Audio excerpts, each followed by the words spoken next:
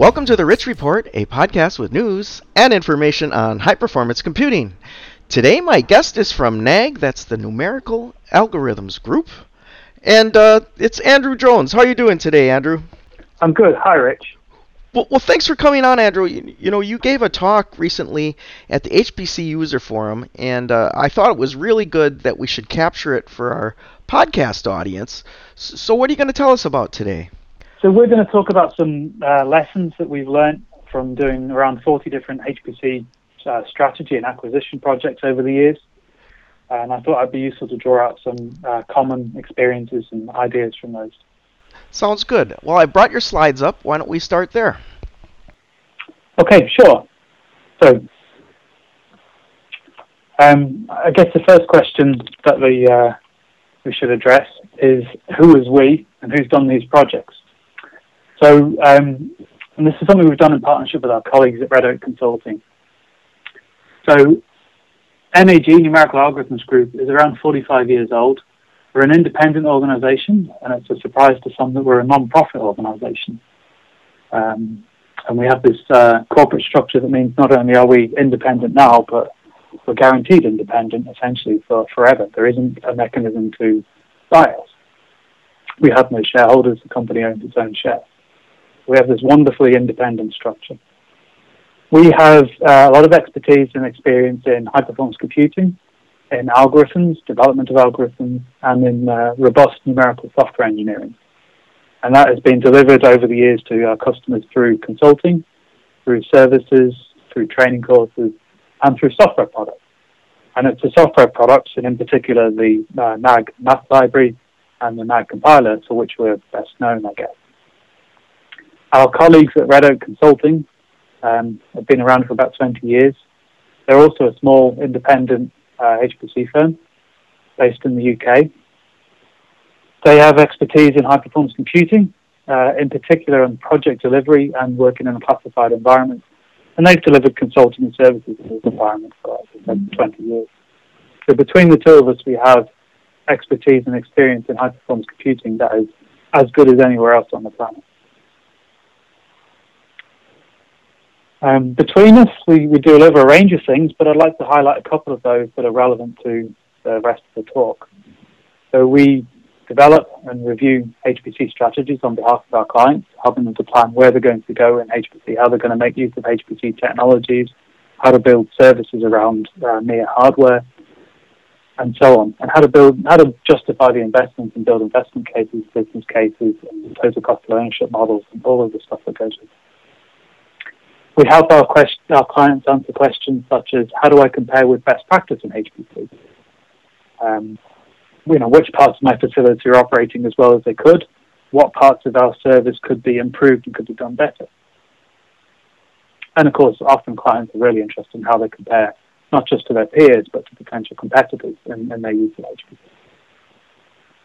Probably the biggest part of what we do is helping clients ensure best value in buying a HPC system. So that's helping with the acquisition process. And I'll talk a little bit more about that in detail. That's really where the focus of this presentation comes from. We do projects such as helping customers make the code go faster, making the code better, running support services, doing project management, and so on. And I guess the other one I'd comment on particularly is that we help people evaluate and adopt new technologies, and that's going to be particularly topical if we look forward to Supercomputing 2015 in Austin next week, where people may well be looking at choosing between GPU devices or Xeon Phi devices or different kinds of computer architecture to solve the problem. That's something we help in a very impartial way customers to make decisions on. We provide training courses across a range of different areas in HPC. Like most HPC centers of expertise, we will provide training courses in the various aspects of programming, high-performance computing. But perhaps slightly unusually, or maybe unique even, we offer a lot of training courses aimed at the management levels in HPC, not just the programmers. So things like Essential HPC for the R&D manager or for the vice president of engineering who has to sign off on the R&D budget or the HPC budget.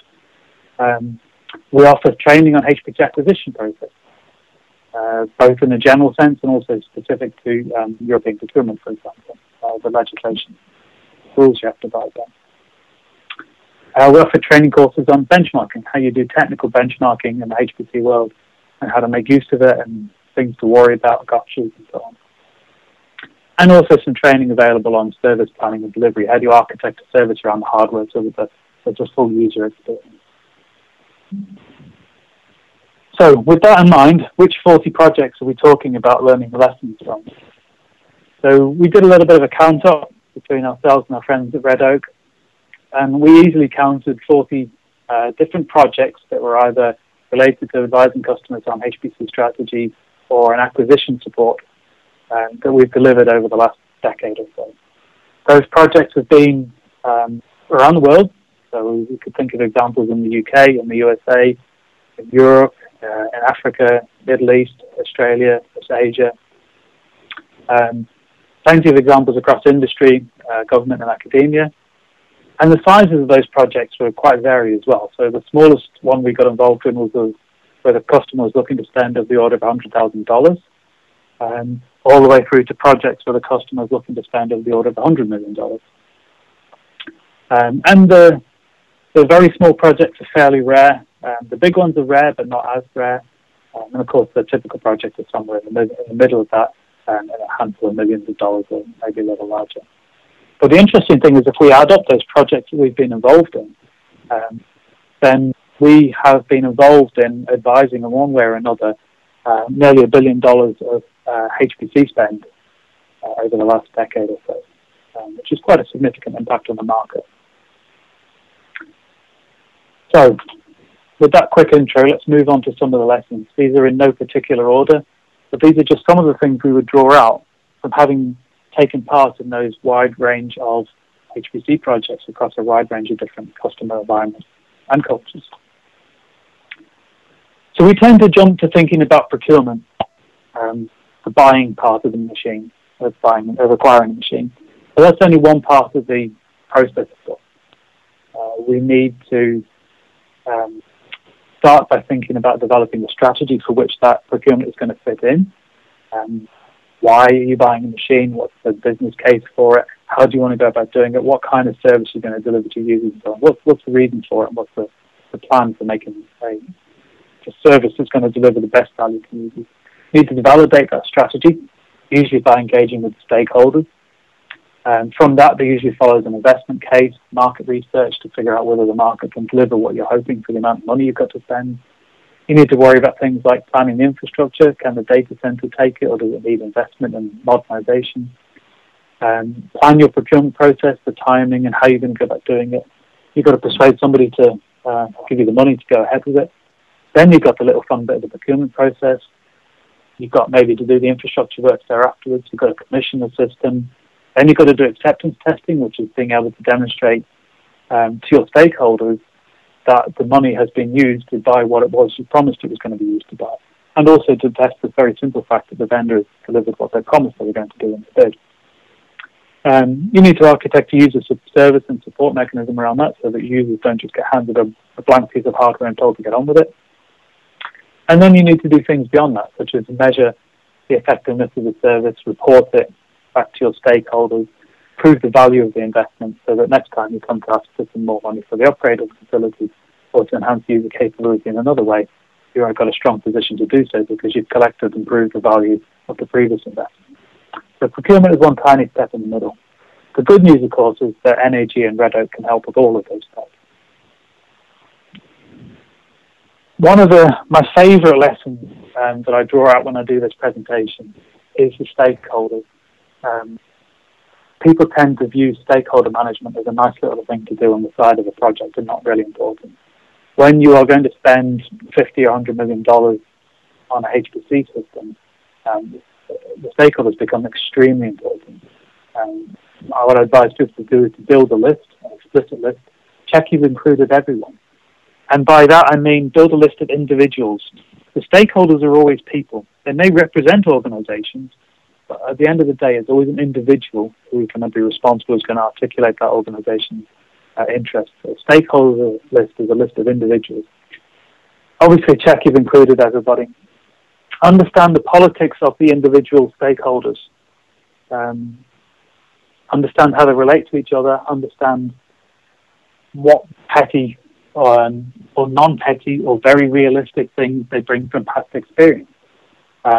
When you're about to sign a contract with the winning vendor is not the time to find out that your vice president of engineering has refused to ever buy a system from vendor X again. You need to understand that kind of bias right up front. If somebody's got a very good reason why they will never do business with XYZ again, or if somebody's got a good reason why vendor B should have a preference in the process, perhaps because they're about to make a major investment in a co-research center in another part of the organization. And these are the kind of things you need to understand early in the process.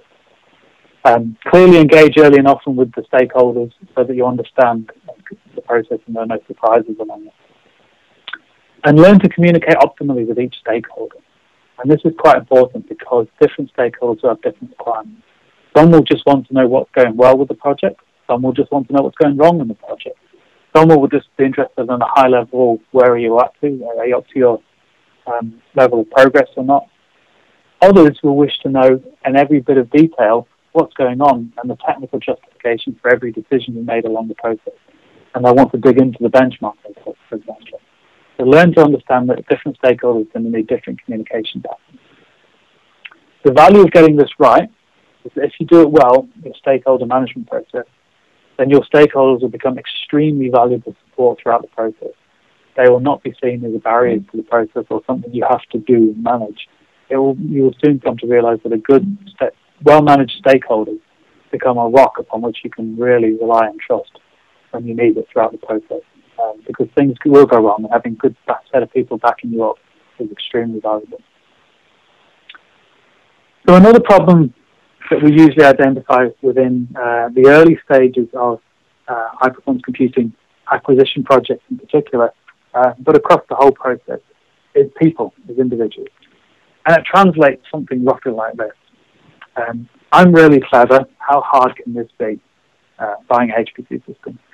So perhaps you might be, I'm a very good professor of astrophysics, or I'm a world-famous computational chemistry professor, or whatever it is. I'm really good at that. How hard can it be to buy a HPC system? And we've tried to think of a couple of different ways of bringing this into play, which is, would you get in a car that was built by people who build cars for a living, or by somebody who's very, very bright but has never really bought too many cars, built too many cars in their life? Would you get your plumbing fixed by the plumber who only does one job every 3 years, or by the one who's done dozens of similar repairs? And it's just simple ways of saying that experience counts, especially if what you're going to undertake is a complex project that has got a lot of infrastructure work associated with it, evaluating different technologies, and liaising with different stakeholders, looking at different user requirements and so on. The real answer is yes, it can be very hard, and it may not be apparent up front how hard it is. So getting people to understand that HPC acquisition is a specialism in itself can often be a challenge in this project. And the thing that we often remind people of is to remember that the suppliers have the advantage. They do this much, much more often, and so they're much, much more experienced at this process, and that means that they're always going to have the upper hand in any negotiation, simply because they do it more often, especially true of the process is led by somebody who only buys one system every 6 years. Suppliers are doing 6 per year. So another interesting way to think about it is to think about it's just like real life. If you're going to buy yourself a new car, you'd understand how much money you had to spend, you'd understand your needs, you'd understand your wants, which of course are hardly ever the same as your needs, and wants are hardly ever the same. You would do some research before talking to the salespeople. You would make sure you know whether your $30,000 would buy you a scrap car or a top-end SUV. You would explore and compare alternatives. You wouldn't buy just based on the sales pitch of the salesman at the car garage. You'd take a test drive, or you'd take a tour, or you'd look into the vehicle in more depth. And of course, you'd make sure it works properly when it's delivered. And I'm sure that the listeners can very readily relate those aspects to the purchase of a HPC system and what you need to do beforehand in terms of planning. But there are an awful lot of people out there who take a view that will be something like walk up to the nearest car showroom, point at one of the cars and go, how much? Oh, okay, I'll take one of those. In other words, that intelligence you apply in real life sometimes goes missing when people are buying really quite expensive facilities. Just think of some real life experience it brings to them. This is a favourite lesson from our friends at Red Oak Consulting, and that is, don't forget the infrastructure, nor assume that it will be fine or we'll be able to fix it later. If we look at those 40-odd projects that we've been involved in, probably over half of them have been subject to potential delays caused by infrastructure problems. In fact, well over half of them. They haven't all experienced delays because we've been able to manage them, but the potential of a delay by infrastructure problems comes up extremely regularly, even when you planned around it. HPC infrastructure is very hard for the majority of data center people to deal with. Everybody underestimates how hard it is, and everybody underestimates how hard it is from traditional IT infrastructure. The requirements on power and cooling and so on can be significantly more extreme than typical data center requirements. So don't just assume the infrastructure will be fine. Plan right up front to figure out how to deal with that. It's very easy in the world of HPC, where a lot of the people leading the processes are very much technical people with a technical background. Like myself, we very easily fall into the trap of becoming what I call a technical snob. In other words, we tend to assume that, well, we'll pick the best system based on the performance or the neatest architecture, or wherever it is. And we tend to forget the value of the non-technical inputs in the process. And experience has taught us very much that you must always recognize the value of the non-technical inputs, both into the decision of which solution to go with, but also into the process of the acquisition process itself. And that includes people like the legal representatives, contracts, expertise, even insurance, logistics, how is the system going to get delivered to your site and so on, how's it going to get into the data center. Administration, just coordinating everything, could be quite a significant challenge sometimes. So technical performance should only ever be one part of the business decision to acquire a HPC system. It's very important to remember that it is only one part, and it should never be the dominant part and to the exclusion of everything else. Having said that, it is, of course, a significant part of it. So technical benchmarking does become a significant part of deciding which system to go with. And benchmarking is a method that enables the procurement decision to include quantifiable information on the cost or the performance of a potential solution. It estimates the performance of the system on specific codes and specific data sets, and it's important to realize that. Running a benchmarking exercise will never tell you whether System A is better than System B. It will only tell you whether System A is better than System B on the specific applications you're testing, under the specific conditions you're testing. So it's quite a limited exercise in some ways, but it does deliver real value because it's still better than having no quantifiable performance information. The most useful part of the benchmarking exercise is actually not so much deciding which solution to pick, but in making sure that the delivered solution matches the promises. In other words, when you're running the procurement process, make sure that process requires bidders to commit contractually to a performance target that is measured by benchmark applications. There's no point having a benchmarking process that essentially translates to what is the best guess and what is the best hope of what the system might achieve under ideal conditions. That is just a waste of time of everybody doing the evaluation process, of the vendor's benchmarking team, and of everybody else. Make sure the benchmarking is done under realistic configurations, so running under a batch system, running with non-exclusive access to the system, and things like that. And as I said, it's important to make sure that whatever benchmarking results that you use to choose between systems in the bidding process is the benchmark performance figures that vendor is going to then have to commit to contractually when they sign the contract with you to deliver the system. There's no point getting their best efforts in one case and then just a much shorter version of the effort as the contract. It's just not fair to your stakeholders. And the other little throwaway comment is don't forget benchmarking the I/O system, since that's often one of the performance roadblocks in the application. Consider the bidders in the process. Much as we like to believe it, the bidders don't have an infinite budget. They do wish to make some money from your business.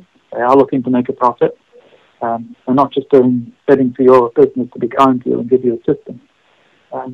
Recognize that it costs money and time for the vendor to put a bid together. Even if they don't win, it's going to cost them money.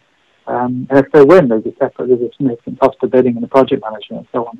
So recognize that the process costs time and money for the vendor too. And that's important when you're considering benchmarking as well. It can cost a lot of money and a lot of time to do benchmarking to do it well. And so when you're considering how complex your benchmarking suite needs to be, you need to consider that the more complex you make it, the more it's going to cost the vendor to deliver against those benchmarks, and therefore the less money they have available to deliver on the solution that they're bidding with. Bearing in mind, of course, that vendors will only bid if they think they can win. It costs them money, so they're not going to waste that money if they think up front that they haven't got any chance whatsoever of winning the process. So you need to make sure you architect a process that is viable for multiple bidders to win. You do need to be aware that vendors or bidders might walk away. Both before the process, they might decide not to bid. During the process, they may be negotiating with you along the way and then decide that we can't reach a mutual conclusion, or they may decide that bid isn't going to win after all, and so therefore they may decide to walk away. And of course, as we're well aware from some high-profile examples in the HPC community, vendors have been known to walk away after having won the bidding process and during the delivery phase as well. So do be aware that those are realistic risks to the project. And ask yourself, what happens if you run a procurement process and you end up with no bids? It does happen. Or no bids that are credible, or no bids that you're willing to accept. What happens if you run a procurement process and you end up with only one credible bid? That's perhaps more dangerous because it's harder to cancel the process when you have a viable solution on the table. And yet, if that winning bidder finds out that they're the only bidder on the table, then they've got a much stronger negotiating position than you'd like them to have. But do you have a plan for that situation? Bid scoring. Is your bid scoring defensible? In other words, is it defensible both for your stakeholders and also to the other bidders who are going to potentially be interested in challenging a losing bid if they're not comfortable with your scoring system? Is it robust? Do you understand your sensitivity to changes in the bids? In other words, do you understand whether your bid scoring system treats 4 gigabytes of memory as a significant change from 2 gigabytes of memory to core, or not? Is that the trivial change or the big change? You need to understand how your bid scoring treats individual changes and how that makes the overall result of the win bidder change. So understand the sensitivity in the scoring system. As I said, make sure it's accepted by the stakeholders. Make sure that it's fixed and set before the RFP or the ITP closes. That's good practice for legal protection, but it's also common sense. You do not want to be in a situation where you're trying to evolve the scoring after the bids are in, and you can be accused of adjusting it to suit the bid that you want. Along those same lines, it is very fair to be realistic about different suppliers. Even under most public procurement legislation rules, you are allowed to score different suppliers differently based on different risks. So some suppliers are easier to deal with than others, and that's just a fact of life. It is perfectly fair to score commercial discussions as part of the bid evaluation. In other words, do we believe that there's a significant delivery risk in timescale terms from dealing with vendor A compared to vendor B, because we know that vendor A has got quite a much larger number of challenges with our draft contract, for example. That's one of the things you can score as a commercial evaluation as part of the risk of the bid. Equally, some suppliers are more capable than others, and that capability varies according to scale. There are vendors out there who are very, very capable for small systems, but do not have a real capability for large-scale systems. And so therefore there's a risk associated with that vendor for taking their bid on a larger system. And vice versa, there are some who are very good at large systems, but don't have the same degree of expertise in much smaller systems, perhaps, with some different requirements on the turnkey aspect of it, the timetabling aspect of it, or whatever. So it is very sensible to be realistic about different suppliers being different and to score those appropriately in the evaluation process. Acceptance testing is often something that is left right until the end of the project when you've got your system in place, you sign the contract, and you're trying to decide the project management plan for installing the system. That is far too late to be thinking about acceptance testing. The ideal time to do it is during the production of the requirements, the RFP document or the ITT document itself. As you write down each requirement in the RFP, try and understand at that point be tested. And this forms the basis of your requirement, of your acceptance test. So as you're drafting the RFP, there will be an acceptance test along with it. How will it be tested? There are some parts of it that will have to be deferred till the system that you're going to buy is known after all the bids are in. But that should be a small proportion of the overall test, not the bulk of it. Don't rely on things like, I'll know it when I see it, as an acceptance test, because that's not useful, it's not fair, it's not provable with the suppliers should there be a dispute, and it's not a particularly good way of demonstrating to your senior management that you spent the company's money well. However, even for the bits that are deferred to once you know what the solution is going to be, it is good practice to make sure that those acceptance tests are finalised during the contract discussion. You do not want to get caught up in the trap of a push to get the contract signed, leading to a statement along the lines of each party will act in good faith to agree acceptance tests, or acceptance tests will be agreed mutually afterwards, whatever. You're simply storing up risk and trouble for later.